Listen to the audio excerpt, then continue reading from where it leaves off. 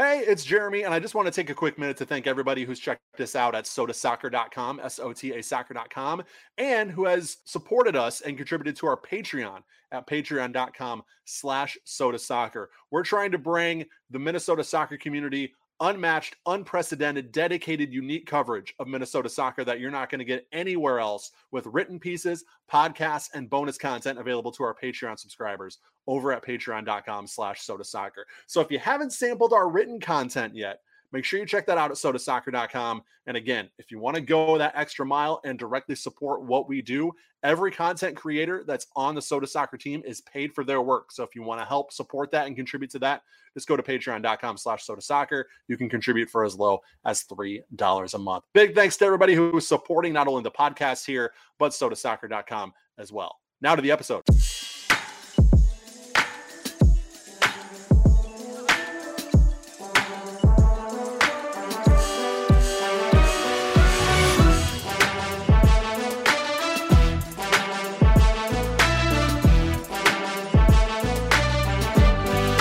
What is up? Welcome in. It's another edition of 10,000 Pitches, a podcast devoted to everything Minnesota soccer and beyond. My name is Jeremy Rushing, here for episode, 113? Let me scroll back up the notes. 116. Wow, 113. That was so 3 weeks ago. We're here at 116, and alongside me, as always, Mr. Dominic Jose Bedonio. Dom, how we doing? I'm doing great. I am glad to return to the show as a person that is writing for Sota Soccer. It's been a hot minute, and about time. Major damn wait. Time, Dom. Major wait, but I pulled through and I got an article in that I hope people go ahead and check out about Maranatha Christian Academy. It's a Class A team that is coached by Adi Bilani from Vlora FC and Ian Sendy from FC Minneapolis as the assistant coach. Really interesting story, kind of underdog story for this year's tournament. Had a great chat with Adi about all that. Just talking about every angle of that story, and so hope people check that one out. But yeah, glad to be here. We have a lot to talk about actually today, I think. It's weird. Each week, I'm like, you know what? It's going to be a light episode this week. It's fun. And then all of a sudden, all this news comes out, and you're like, okay, maybe not. Maybe we'll go north of an hour again, and then we'll do 10K stoppage time after. So it seems to be one of those weeks. But of course, we are presented by sotasoccer.com. As Dominic was mentioning, he has a brand new piece up there. We have some pieces on the latest news from Minnesota United, as they have brought on a new midfielder and let go of one of their more promising young talents. More to that to come here in the podcast, but we have kind of a reaction to that news in written form over at sotasoccer.com as well as Dominic's new piece. So go ahead and check that out, sotasoccer.com if you could. Subscribe, rate, and review to the podcast if you could as well, and you can follow us on the socials at SotaSOC. Now, if you want to go the extra mile, you want to help directly support what we're doing, directly support the content creators here at Sota Soccer, and also get some bonus content in the process, you can head over to patreon.com/sotasoccer. And for as low as $3 a month, you can help support us. If you're in those $5 or $10 tiers, you get this episode of 10K Stoppage Time, which this week we'll kind of go in depth on the upcoming St. Louis City expansion draft as it pertains to Minnesota United. That's coming up on Friday. Minnesota United have 17 unprotected players, one of which St. Louis City could take. They could opt to take no Minnesota United players, or they could take one of those players that the Loons have unprotected. So a more in-depth look at the expansion draft as it pertains to MNUFC coming up on patreon.com/sotasoccer for this week's episode of 10K Stoppage Time. So if you want that content and you want to help us out, head over to patreon.com/sotasoccer as soon as we are done here. But Minnesota United is where we kick off the podcast this week in the news. A lot of news that the Loons made this week. We'll get to kind of more of the internal roster news in a minute, but promising week here for Mr. Justin McMaster, as not only did he make his first senior appearance for the Jamaican national team, but he also scored his first goal for the Jamaican national team in a 1-1 draw with Cameroon. Obviously, one of the younger players spent this season with them in UFC 2. I have to imagine this only helps his confidence moving forward, and maybe Adrian Heath's confidence in him moving forward, that he can go, in his first call up like this and score what ends up being a very crucial goal for his home country in a result. Yeah, yeah, absolutely. I think it's obviously at the end of the day, it's a brief appearance and friendly and all that, but I actually think it's a really promising little moment in his career as it continues to develop and grow. This is a guy that was frankly a little unlucky not to get some proper first team exposure this year, just between the competition for the forward positions and there were a couple of sort of bumps in the road, some injury stuff, and of course he was also a big part of MN UFC 2, so just some various factors that kind of prevented that. But this is a very talented player, had a really solid season for the Toonies. Is that what we're calling them? Is that what you call them? The twosies, the doubloons. That's right. Yeah, I mean, whatever your preferred nickname is. So, great moment for him. Scores a big goal against a Cameroon side that is going to the World Cup.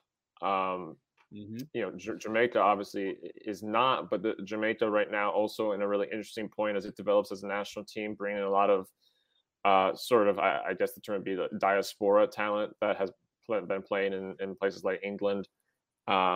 And you've seen a really interesting mixture of player pools recently for Jamaica that could provide some really great exposure for Justin if he continues to be in the mix there. But yeah, like you said, I think all of this kind of adds up to a picture that hopefully we can see more of him next year. Of course, with MN UFC 2, but hopefully also with the first team. Whether that's league action, whether that's starter as a sub, whether that's Open Cup.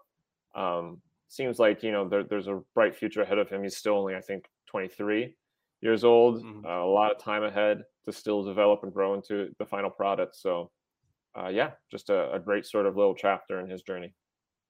It'll be interesting to see what his role is next year, especially with the departure of Aziel Jackson, if he sort of just takes on that much more of a prominent role with the second team, or if there is sort of a depth spot on the first team for him there in 2023. So Justin McMaster, definitely somebody to keep an eye on moving forward. Obviously, he's a name that Minnesota United fans know. Obviously, he's made a few appearances for the first team, but this is, I think, is kind of his most marquee moment in his career so far. So good for him getting that done. Now let's get to the roster news. Couple big, as far as the trade window in general, mostly boring. Not a lot of teams made any huge moves. I think a lot of the MLS.com and a lot of the just the national, local, or national soccer media here in the States were sort of hoping for a little bit more action in the trade window that they could report. But there wasn't much. But Minnesota United did make a couple moves. First, acquiring midfielder Cameron Dunbar from the LA Galaxy. Forward Cameron Dunbar. He's a homegrown player, and this was a trade to the Galaxy. And in exchange for Dunbar, the Loons gave LA a third-round pick in the 2023 Super Draft and $75,000 in GAM if performance-based incentives are met. Dunbar is somebody that's, he's a young kid. He actually did play a good amount on the first team in 2020 and 2021. Those 2 seasons specifically, but 2022 he was more of a feature on LA Galaxy 2, who did not play in MLS Next Pro in 2022. They will play there in 2023. They're actually in USL Championship in 22. But he is somebody who really, when he got his kind of chance with the second team to be a prominent player, he showed out. He's able to put the ball in the back of the net. He's able to set people up. So it'd be interesting to see, as he continues his development, as he integrates with Minnesota United specifically, how he sort of fits in to this 2023 roster. We were just talking about this with Justin McMaster, but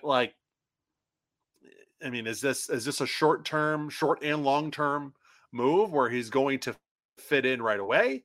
Is this somebody who we might see more with him in UFC 2 here in 2023, continue his development, and maybe he's more of like a 2024 and beyond type target to be an impact player on the first team?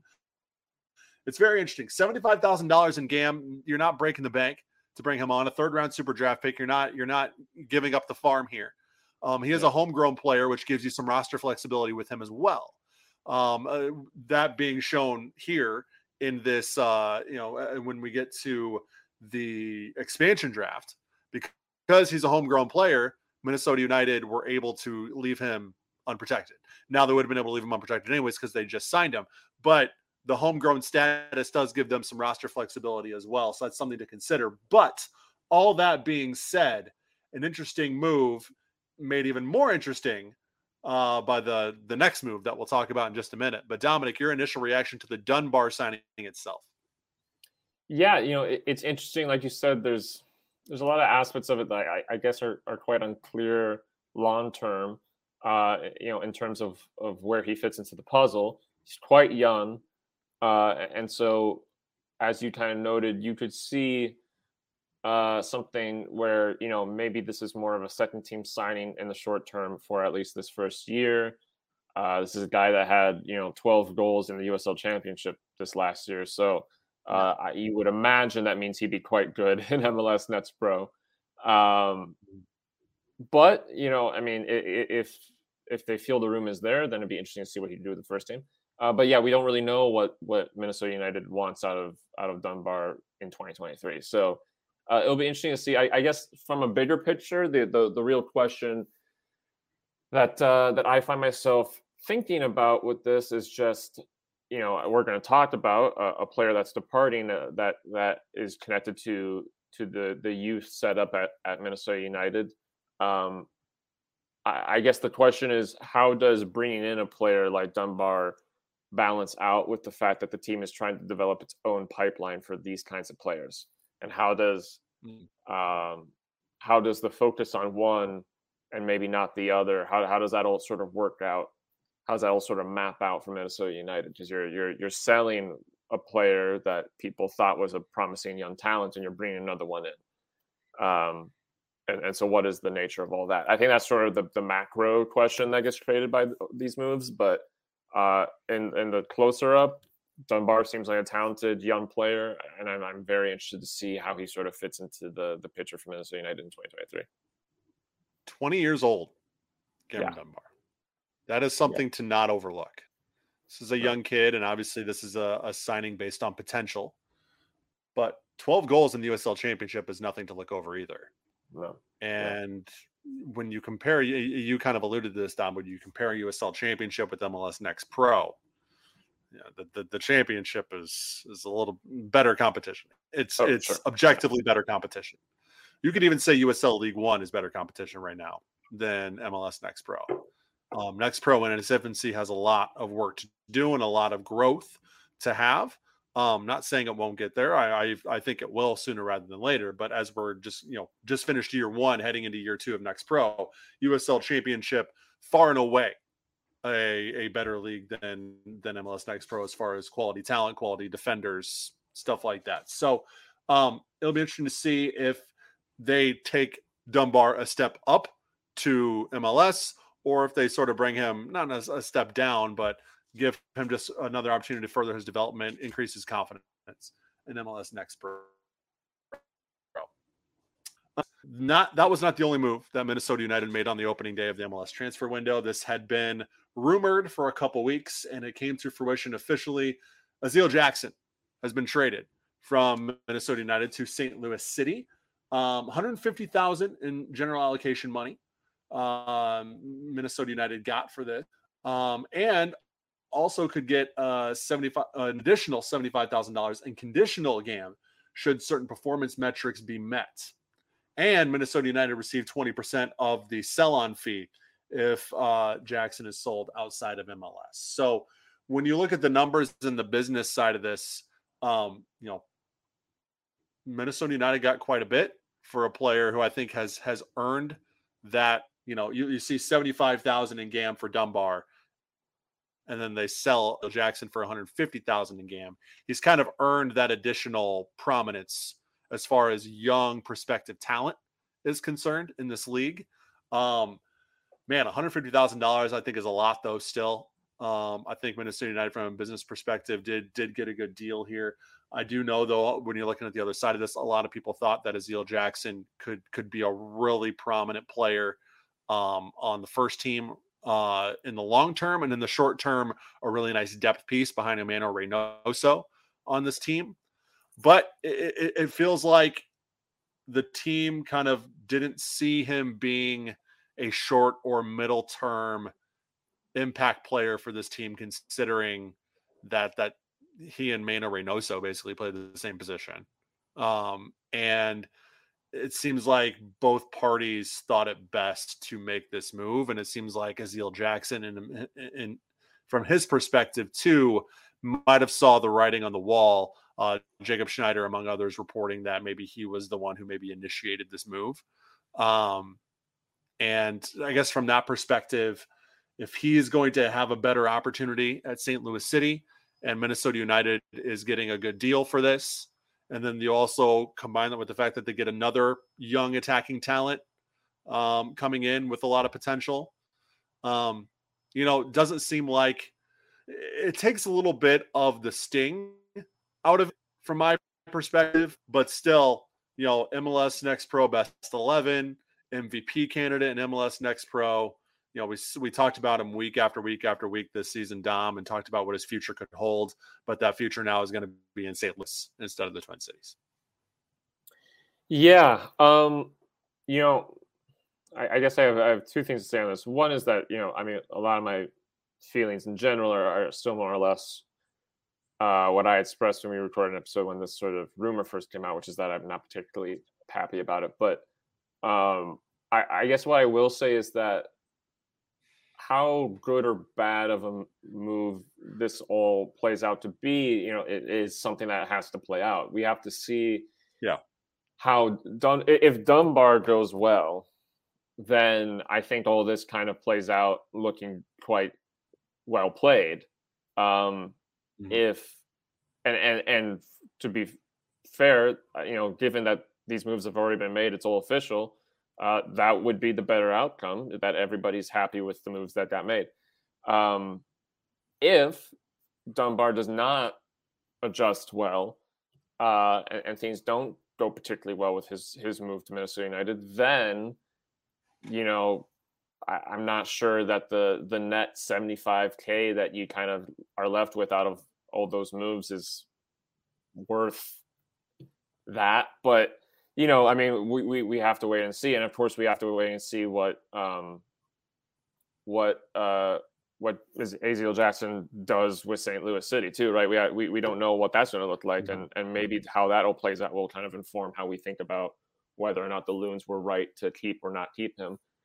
Again, I'm not a huge fan of sending him off. I'm not sure that all of this still reflects what I thought the goal with this pipeline for internal talent was going to look like. But, again, if things play out the way clearly that Minnesota United thinks they're going to play out, then this move will probably result in Minnesota United having a good player, which at the end of the day is kind of the job. So, yeah, it's an interesting one. I guess, I don't know. I guess, again, for me, it's a little. We don't know. To your point, Dom, we don't know if this is a good move yet, because both these guys are so incredibly young. So, neither of them have really shown what they can do at the MLS level yet, right? Yeah. So it's really hard, to determine, right? I'm not sure if my last quick thing on this will just be that I'm not sure that if Dunbar proves to be a solid signing, I'm still not sure that deciding to move all this around and move all this money around just to get a similar potential player, I'm not sure if that makes a ton of sense to me. That being said, we have to see. So hopefully it all works out. I'll just say again that the whole thing seemed a little strange to me, but hopefully both players, land well at their new homes. All right, we'll get back into the episode in just a minute. But first, of course, want to shout out our friends over at 9th Street Soccer and Coffee. 801 South 9th Street in Minneapolis is where you can find them. They're in the Marcy Holmes neighborhood, kind of right there between Dinkytown and Northeast. Very convenient to get to no matter where you are in the metro. And once you get there, if you enjoy playing soccer, well, they have pickup going on almost every night of the week. So if you want to be in an indoor, temperature-controlled environment, playing pickup, 9th Street is the place for you. Also, if you're not maybe in soccer, but you love soccer, you want to be in a soccer environment, they have soccer on the TVs all day long when there's soccer on. They have a great coffee shop and bar area where you can enjoy, you can get your espresso fix, you can enjoy a great coffee, you can enjoy a nice tea if you want, or if you're feeling like you want to have a little, it's 5 o'clock somewhere situation going on, you can enjoy a few of the brews that they have on tap. Beer from Uda Pils, Castle Danger, and so many more. So no matter what you're feeling, no matter what your interest is in regards to soccer, 9th Street has you covered. If you're a work from home type, but you have the flexibility, or maybe you can work from a coffee shop like 9th Street, it's a great place to go, get some work done, watch some soccer on the TVs, and just be around other people who love soccer. So if that sounds good to you, check them out. 801 South 9th Street in Minneapolis. Follow them on Twitter or Instagram at 9th Street MPLS. That's NINTHSTREET MPLS. Or hit them up online, 9thstreetmpls.com. Huge thanks to the guys over at 9th Street Soccer and Coffee for supporting this episode of 10,000 Pitches. Let's get back into it. Yeah, I mean, you can't go on a pedestal either way and say this is a great move. This is a bad move. We don't know. But Dunbar played in the USL Championship. Aziel Jackson played MLS Next Pro. Both guys have featured in various capacities on the first team in US Open Cup play. Aziel Jackson in a friendly or two this year. Various spot appearances when injuries have happened and things like that. But we don't have nearly enough sample size for either of these guys in MLS to determine what kind of players these guys are going to be in MLS. So, we will probably know here in a couple of years whether this was a good move or not, but you cannot objectively say, yes, this was a good move. No, this was not a good move. Right. Because this needs, as you mentioned, this needs to play out. We need to see how these two perform at that level in order to truly know. Yeah. And, we'll have to see. All right. So moving on now to expansion draft. That is happening tomorrow or today. Tomorrow as we're recording, today or tonight as you are listening to this here on Friday. And Minnesota United protected 12 players and unprotected 17 players. And that's kind of how it goes. You can only protect a certain number of players. So the players left unprotected for Minnesota United in the St. Louis City expansion draft are as follows. Will Trapp, Bakaye Dibassy, Tyler Miller, Alan Benitez, Brent Coleman, Roman Metner, Joseph Rosales, Jonah Gonzalez, Abu Dunladi, Nico Hansen, Ja'Cory Hayes, O'Neal Fisher, Naby Kiminguchi, Justin McMaster, Tani Oluwaseyi, Callum Montgomery, and Eric Dick. More of an expansion draft preview coming up on 10K stoppage time.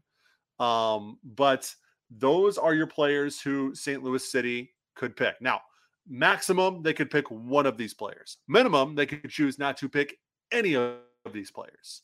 Obviously, guys like Will Trapp and Bakaye Dibassy, even Tyler Miller, sort of stick out. And I think we'll get into more of this on stoppage time, but based off recent expansion team success and how expansion teams specifically have built early success in this league, I think I have an idea on who St. Louis City is going to go with. And it might not be the obvious one that you might be thinking of. So that's a little tease. 10K stoppage time, patreon.com/SodaSoccer. Join us after this podcast is complete. We will kind of dive in a little bit more on Friday's expansion draft and Minnesota United's place in that. All right, college soccer. Moving down a little bit. It is officially the postseason. Conference tournaments are done. We are heading to NCAA tournament time. Things are getting very exciting. On the women's side in the NSIC, Minot shock Minnesota State in the NSIC finals to advance to the final. But Bemidji win the tournament championship game with a 2-0 win over Minot. It went into OT 0-0, actually. And Bemidji was able to get 2 goals. And what do you know? for all the talk about Minnesota State and Bemidji sort of having those struggles at the end of the day, they get the last laugh once again, Dom, and they take home another conference tournament title. They're almost undeniable at this point. It's a bit of a shocker, but yeah, I mean, what a sort of last minute pull through there. Great for Bemidji, of course. Congratulations to them. Tough for Mankato, I'm sure, to kind of process all that after such a strong season. Of course, they'll have a postseason to still play. Yeah, I mean, this is why you gotta keep track to the last minute of the last game. You know, these knockout games are they exist for this reason. They exist for a school like Minot to have the chance to upset Mankato, and then, you know, a team like Bemidji that didn't have the year they would have liked to have. They get one more opportunity to kind of end their sort of conference season on a high note. They take it. Yeah, it's crazy, but and by the way, seems like a incredibly hard fought final to go into OT as well. But yeah, again, congratulations to Bemidji. They showed that endurance, that patience, and it's paid off. And we could get a Mankato Bemidji matchup in the second round, because they are on the same corner of the bracket as Mankato. Will play Northwest Missouri State in the first round of the D2 tournament on Saturday. That is in Bemidji. And then following that up right after, of course, it's the host, Bemidji, playing Central Oklahoma in the first round. And if both teams win, they will play each other in the second round, which is pretty exciting. D3 in the MIAC, St. Olaf beat Gustavus 2-1 in the MIAC tournament final. St. Olaf will now play Lake Forest in the NCAA tournament. Gustavus will play Aurora University, both games on Saturday, November 12th. St. Catherine beat Carleton 1-0 in the MIAC tournament final, and they will play Wash U in St. Louis in the NCAA tournament. That game is on Sunday as well. And then moving to the UMAC, it's UW Superior, of course, winning the UMAC tournament. Titles for both the men's and women's side, of course, as the men beat Bethany Lutheran 3-0. Women beat Northwestern 6-0 in their respective conference tournament finals. The Superior men will now play North Central College, my alma mater, NCC. Oh, really? Yep. And that's the first round of the tournament on Saturday, excuse me. That's in Naperville. No offense to UW Superior, but go Cardinals there. And then the women will play Loras College in the first round of the tournament on November 12th in Dubuque, Iowa. So a lot of, I mean, we're getting into now, it's win or go home officially in all these D2, D3, men, women. You are one and done territory here for both. This is kind of where it's interesting to see now that these teams, now we could get matchups between these teams as the tournaments go on, but it's now sort of a race to see which of these teams can advance the furthest in the national tournament. And if any of them can make any noise and say, you know, advance to a national quarterfinal, a national semifinal, that would be pretty cool. But all in all, just very obviously very well represented on the national tournament stage is Minnesota and Wisconsin. Yeah, absolutely. Some crazy last couple of weeks in the MIAC and the UMAC. You know, congratulations to St. Olaf and St. Catherine, of course, on getting the MIAC titles and some eventful NCAA action ahead of them, and for Gustavus as well. For UWS, yeah, like you said, it's sort of a case of eventualities with Joe Mooney and his guys for the men's team and for the women's team as well, of course. Yep. Both have been just such a presence in the UMAC for so long, and the departure of St. Scholastica has only intensified that. So yeah, it'd be really interesting to see. You know, UWS have been a really dominant program for a long time, but of course, it's always kind of a difficult step up when you get to the NCAA tournament. So it'll be interesting to see what they can do with that this year. Both those groups are very talented, but it's a big jump to go from, you know, playing the various schools in Minnesota, some of which are weaker, some are stronger, and now deal with the best of the best. So I will be hoping for them to do better than your alma mater. I have to break that to you, but I think that'll be a really interesting matchup.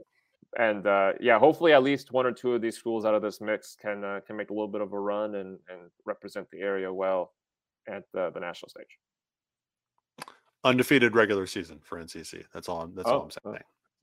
Right. We will get back into the episode in just a quick minute, but of course, you've heard us talk about Pence Holmes numerous times, not only here on the 10,000 Pitches podcast, but also on the Saloons postgame show during the Minnesota United season as well. And the reason why we are so grateful for Pence Holmes support is it's so rare to find a local business like Pence Holmes who is so committed to helping support the local Minnesota soccer community. And that's what Nate Pence and his team have really shown, especially over these last few years. You know, they're sponsoring Minneapolis City Soccer Club. They're sponsoring Minnesota Aurora FC.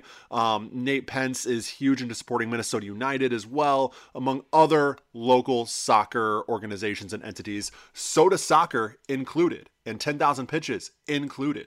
So if you want to look at a business that's supporting the local soccer community, but can also do a damn good job of helping you buy a new home, sell your current home, or do both at the same time, look no further than Nate Pence and the team at Pence Homes. PENTZhomes.com is the website. Go there right now. If you're in or around Minneapolis and St. Paul and you are kind of in that process of thinking about selling your home or buying a new home or doing both, which is super stressful, I highly recommend you go to PenceHomes.com and just check out their reviews. Don't take it from me. Take it from the hundreds and hundreds of people who have done business with Nate Pence and his team. It's probably thousands of people at this point, but the hundreds of reviews that they have over at PenceHomes.com from people who have actually worked with Nate and worked with the team and have had such a great experience. You can have that experience as well. PENTZhomes.com, or if I have sold you here, just email Nate directly, Nate, N-A-T-E, at PenceHomes.com. Huge thanks again to Pence Homes for supporting Soda Soccer and the 10,000 Pitches podcast. Let's get back into the show. All right, moving down to the high school scene. Of course, the state tournament finals happened last Friday, November 4th. Dom, take us through the results. All right. Yeah, so these were the finals for boys and girls. These were still played at US Bank. I think we previewed them last episode, but they hadn't happened yet. So for Class A, you had St. Paul Academy and Summit. They got a 2-0 win over St. Anthony Village. That's for the boys single A final. And that, by the way, was probably the cleanest win of the bunch. So congratulations to them. Class AA, De La Salle win on penalties over Hill Murray. That ended in 2-2 in regulation. And then De La Salle won 5-4 on penalties, one of two games that were solved with penalties in this bunch. Wayzata won a wild game against Woodbury for the AAA final, the boys AAA final. Woodbury led 2-1 with 2 minutes to go in this game, and Wayzata tied it up and then scored a third in OT to win it. So a really wild game. Wayzata were largely considered the favorites for this game, but Woodbury clearly played a very good game. Very good Woodbury side. Looked like they were going to sort of clinch that upset, and then Wayzata sort of showed why they're the real deal, so to say, and found that win. So they end up with the AAA title. So congratulations to them on probably the hardest fought of the three boys class titles that were awarded. For the girls, single A, St. Anthony Village got some revenge from the boys' loss. The girls' St. Anthony Village side win 3-2 against St. Paul Academy and Summit. We got our wish, Dom. We got our wish. Each team wins one, so everybody goes home a little bit happy, a little bit disappointed. Yeah, exactly. It worked out that way. And apparently a very entertaining game, 3-2, all in regulation time. So that's 80 minutes. That's 5 goals. So congratulations to St. Anthony Village on that one. AA, Academy of Holy Angels beat Matamidi. That game ended as a draw, 1-1, and then Holy Angels won on penalties. And by doing so, they actually broke, I believe, a 4-year streak of Matamidi winning this title consecutively. So big win for Holy Angels. An upset, very much so, and a hard-fought one. And unfortunately for Matamidi, I did one less year to celebrate. Otherwise, a really great stretch. And then AAA, Rosemount, with the calmest scoreline of the bunch, with a 1-0 win over Edina to win the AAA final. Big win for them still. Just happened to be a less eventful on the score sheet than a lot of the others, but but a huge win for them. That AAA group for girls this year was really, really competitive. A lot of great teams that didn't make it. That's how tough it was. And so Rosemount come out on top of that. But yeah, so a really, really fun end of the year, I think, for high school soccer. A lot of great games all the way up to this point. Had a really fun time myself tracking a lot of section and class games the last month or so, for work and for fun. And yeah, again, congratulations to St. Paul Academy Summit, De La Salle, Wayzata, St. Anthony Village, Holy Angels, and Rosemount, all for bringing home various class titles for 2022. Of these 6 matches, there was only one multi-goal difference. Yeah. In all 6 of these. You had 3 go to OT, 2 of those go to penalties. What an exciting day at US Bank Stadium on state championship day, as it usually is. Just craziness, and it kind of shows. I mean, there are some teams, some schools, well deserved, but that have just really mowed through the state playoffs and the state tournament for a ton of years in a row. You talked about Matamidi, 4 years running champs heading into the season, but every one of these matches competitive for the state championship, which is really good to see. All right, time for top 4 stories that we want to discuss, but don't really necessarily fit into the general format run of the show, but still some fun books as they relate to soccer or otherwise. Of course, this would not be a soccer podcast this week if we didn't talk about the U.S. Men's National Team World Cup roster. No, Wes Burdine, we are not going to use the term vibes when describing this roster drop. So we'll save you there. But I mean, obviously, the big omissions are everyone's talking about the omissions. Of course, nobody talks about the guys who made the team. Everybody's talking about the omissions.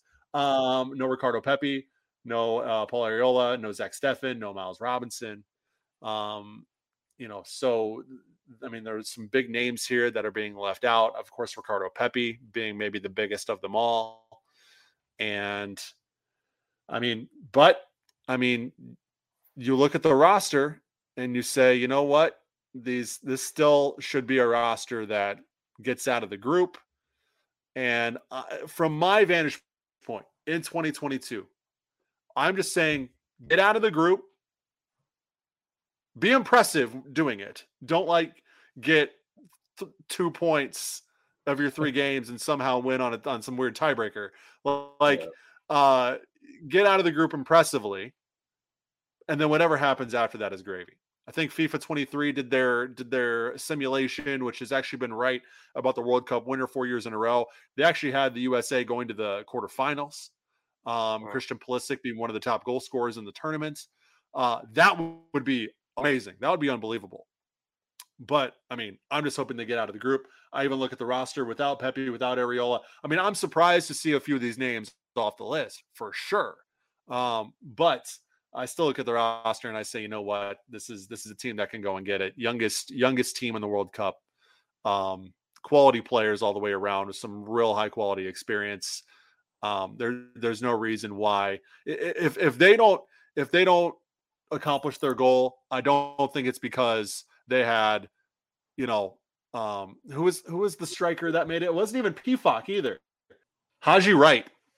Wright was your third striker. It was Ferreira, Sargent, and I mean, we were talking in the press box pretty much all year at Allianz Field about who that third striker is going to be, or who the second and third strikers are going to be, and we were thinking, okay, it's probably going to be Pepi or Pifak, or even Brandon Vasquez. Nope, Haji Wright is your third striker. Even then, I was surprised to see that name. No disrespect to Haji Wright, I was surprised to see that name. However, even when talking about that, if they don't accomplish their goal, it's not because Ricardo Pepi or Jordan Pifak were left off the World Cup roster. I don't think that you'll be able to make that direct correlation. I think this team's good enough to do what it needs to do, regardless. Yeah. I mean, I certainly agree that there's enough talent there to do well. I'm sure there's disagreement on what the job is, but to do well regardless. I definitely understand the criticism some people have had that some of the people that left off were people that if you were going to leave them off, you probably should have done it earlier instead of having them be key parts of the roster through the entire development cycle. People like Stefan, who continued to be played a lot through the years, and all of a sudden, okay, I guess he's not going. Pepe, even, Pepe was getting a lot of minutes when he was not playing for Augsburg, but then he goes to the Netherlands, actually is doing quite well, and suddenly he doesn't have to go to the World Cup. So, questionable decisions, but to your point, this roster is still good enough to compete by all means. I guess the question really above even the roster, of course, is just that the U.S. is in such a wild group in this World Cup in terms of what's going to happen that, I think it's a roll of the dice, really, whether you're bringing Pepe or Haji Wright or things like that. You just have such an interesting group with Wales, with England, with Iran, that you could very well have all sorts of craziness happen, good or bad, for the U.S. national team, even if you brought your best roster. So we'll have to see. It's going to be really interesting. But yeah, I think everyone knew that no matter who Greg picked, that there would be some drama. So that's certainly how it played out.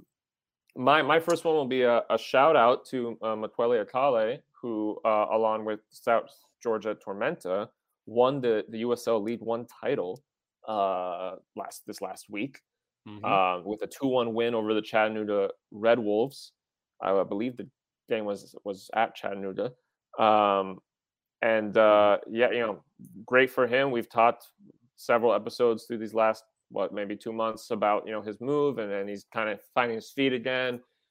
He very quickly made an impact at the Tormenta upon signing, and he's kind of carried that all the way to the final here, getting some silverware to his name domestically, and gets to be part of a historic event for that team, obviously, their first League One title, first professional title.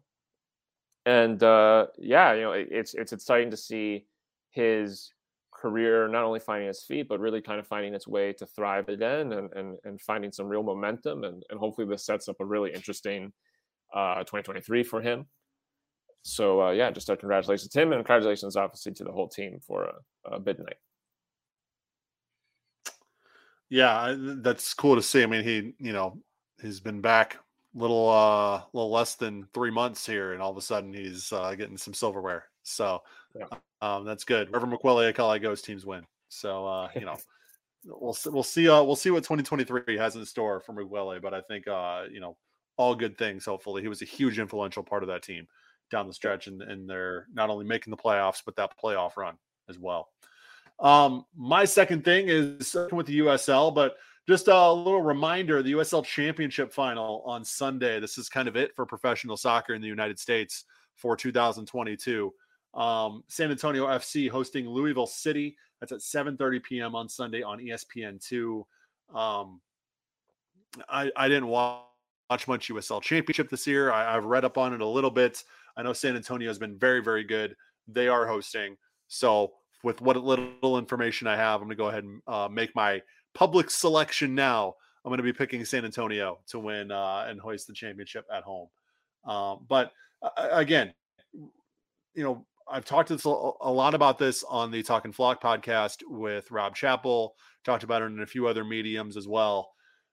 One of the coolest parts of American soccer, you can talk about the growth of MLS and the expansion of MLS, and the fact that the U.S. men's national team is getting more competitive and more exciting. And the women's game obviously cannot be overlooked in that growth. But one of the most exciting things for me is just the growth of the USL, USL Championship and USL League One specifically. These leagues are getting infinitely better, exponentially better year after year after year with the quality of play on the field. You see teams from Europe poaching players from USL Championship now. USL is really looked at on a world stage as a legitimate entity, and the USL Championship is looked at as a legitimate league with legitimate players who can really do something down the line. So I think that's really cool. So if you're looking for some high quality soccer, don't overlook the US Championship final on Sunday. You're going to see the best of the best going at it, and it's not a battle for promotion, unfortunately. Maybe down the line we can get something like that, but still cool nonetheless. And two teams and two markets that really have embraced their local USL teams as well, and should be a lot of fun. Yeah. Two cities with a lot of history at this sort of level of the game. Obviously, Louisville have won God knows how many of these titles at this point. But always hungry for more. Yeah, San Antonio FC, of course, have a bit of history, but that city at this level, the game has its own long history. San Antonio had a team in the new old NASL with Minnesota United, the Scorpions. Before that, had a history of the game as well. It's a city that has a long soccer history. So I know that team is very intends very much so to live up to that name and build that reputation and continue to sort of bring people to the team. So yeah, it'll be really interesting to see how that plays out. And I'll join your bid that San Antonio will come out on top. I have a good feeling about that one. My second one was going to be kind of a mention or kind of around town of just a lot of the sort of announcements that are coming out about different World Cup watch parties and different sort of places you can go to watch games, all that sort of stuff that's coming out right now for the World Cup, which of course is not far away now. The two that sort of came to mind that were recent news was one that our friends at 9th Street Soccer have posted some updates about, their plans to make sure that they're hosting watch parties for those, teaming up with local American Outlaws and all that. Obviously, if you have been planning to check out 9th Street Soccer, then a World Cup game is probably a really nice option, particularly because the games are going to be early in the day. So definitely check them out. And the other cool one that's obviously related to this podcast is that Minnesota United and the Allianz Field Brew Hall have announced, that they'll be facilitating some watch parties for games and stuff like that. So those are great. I'm sure there's tons of other businesses and bars, all that kind of stuff that are going to be joining in on that mix as well, that people should look around for if you have a place you already like. And I definitely encourage people to pay attention to the World Cup, and if you have the ability to go out and kind of use it as a social opportunity, because it's always fun to watch those games with crowds of people, whether they're all your friends or some mix of strangers and friends, all that kind of stuff. So just great to hear that the Twin Cities are making sure that they provide that space. Yeah, of course, you have like the Black Heart, Ladonia, a lot of other places that will be hosting watch parties, and we'll try to keep tabs of that at Soda Soccer for you, so we can direct you to the World Cup watch party nearest to you, and we'll have some World Cup coverage as well, talking about some of the local aspects of the World Cup with Dane St. Clair in Canada and his new sort of more prominent role on the Canadian national team, as he is going to be in all likelihood the number 2 goalkeeper heading into Qatar. With Maxime Crepeau's broken leg. Obviously, wish all the best to him, but it also gives Dane a really good opportunity to potentially see some time on the field in a huge spot in Qatar. So obviously there is that. You have, World Cup alums with Minnesota ties like Ethan Finley and others. So, with U.S. men's national team experience, I should say. So just kind of a cool. So there's some cool local angles to the World Cup that we'll try to flush out and bring to you at sodasoccer.com as we get closer and throughout the tournament as well. That'll do it for this week's edition of 10,000 Pitches. Thanks to all of you for listening. Thanks to 9th Street Soccer and Coffee, Stimulus Athletic, and Pence Homes for being great sponsors. If you want to support us, you can do that by supporting the businesses who support us. So just go to the sponsors tab, the partners tab, over at sodasoccer.com and learn more about 9th Street, Stimulus, and Pence Homes. And speaking of supporting us, head over to patreon.com/sodasoccer right now if you want some more content. 10K stoppage time with myself and Dominic Jose Bazonio, as we will be sort of going in depth on the expansion draft happening later today here on Friday, and what we may be able to expect or maybe not expect from Minnesota United's sort of role in that. So if you want to support us, $5 or $10 tiers over at patreon.com/sodasoccer to get that bonus content. If not, no worries. We will catch you next week for next week's episode of 10,000 Pitches. See you guys. Have a good weekend.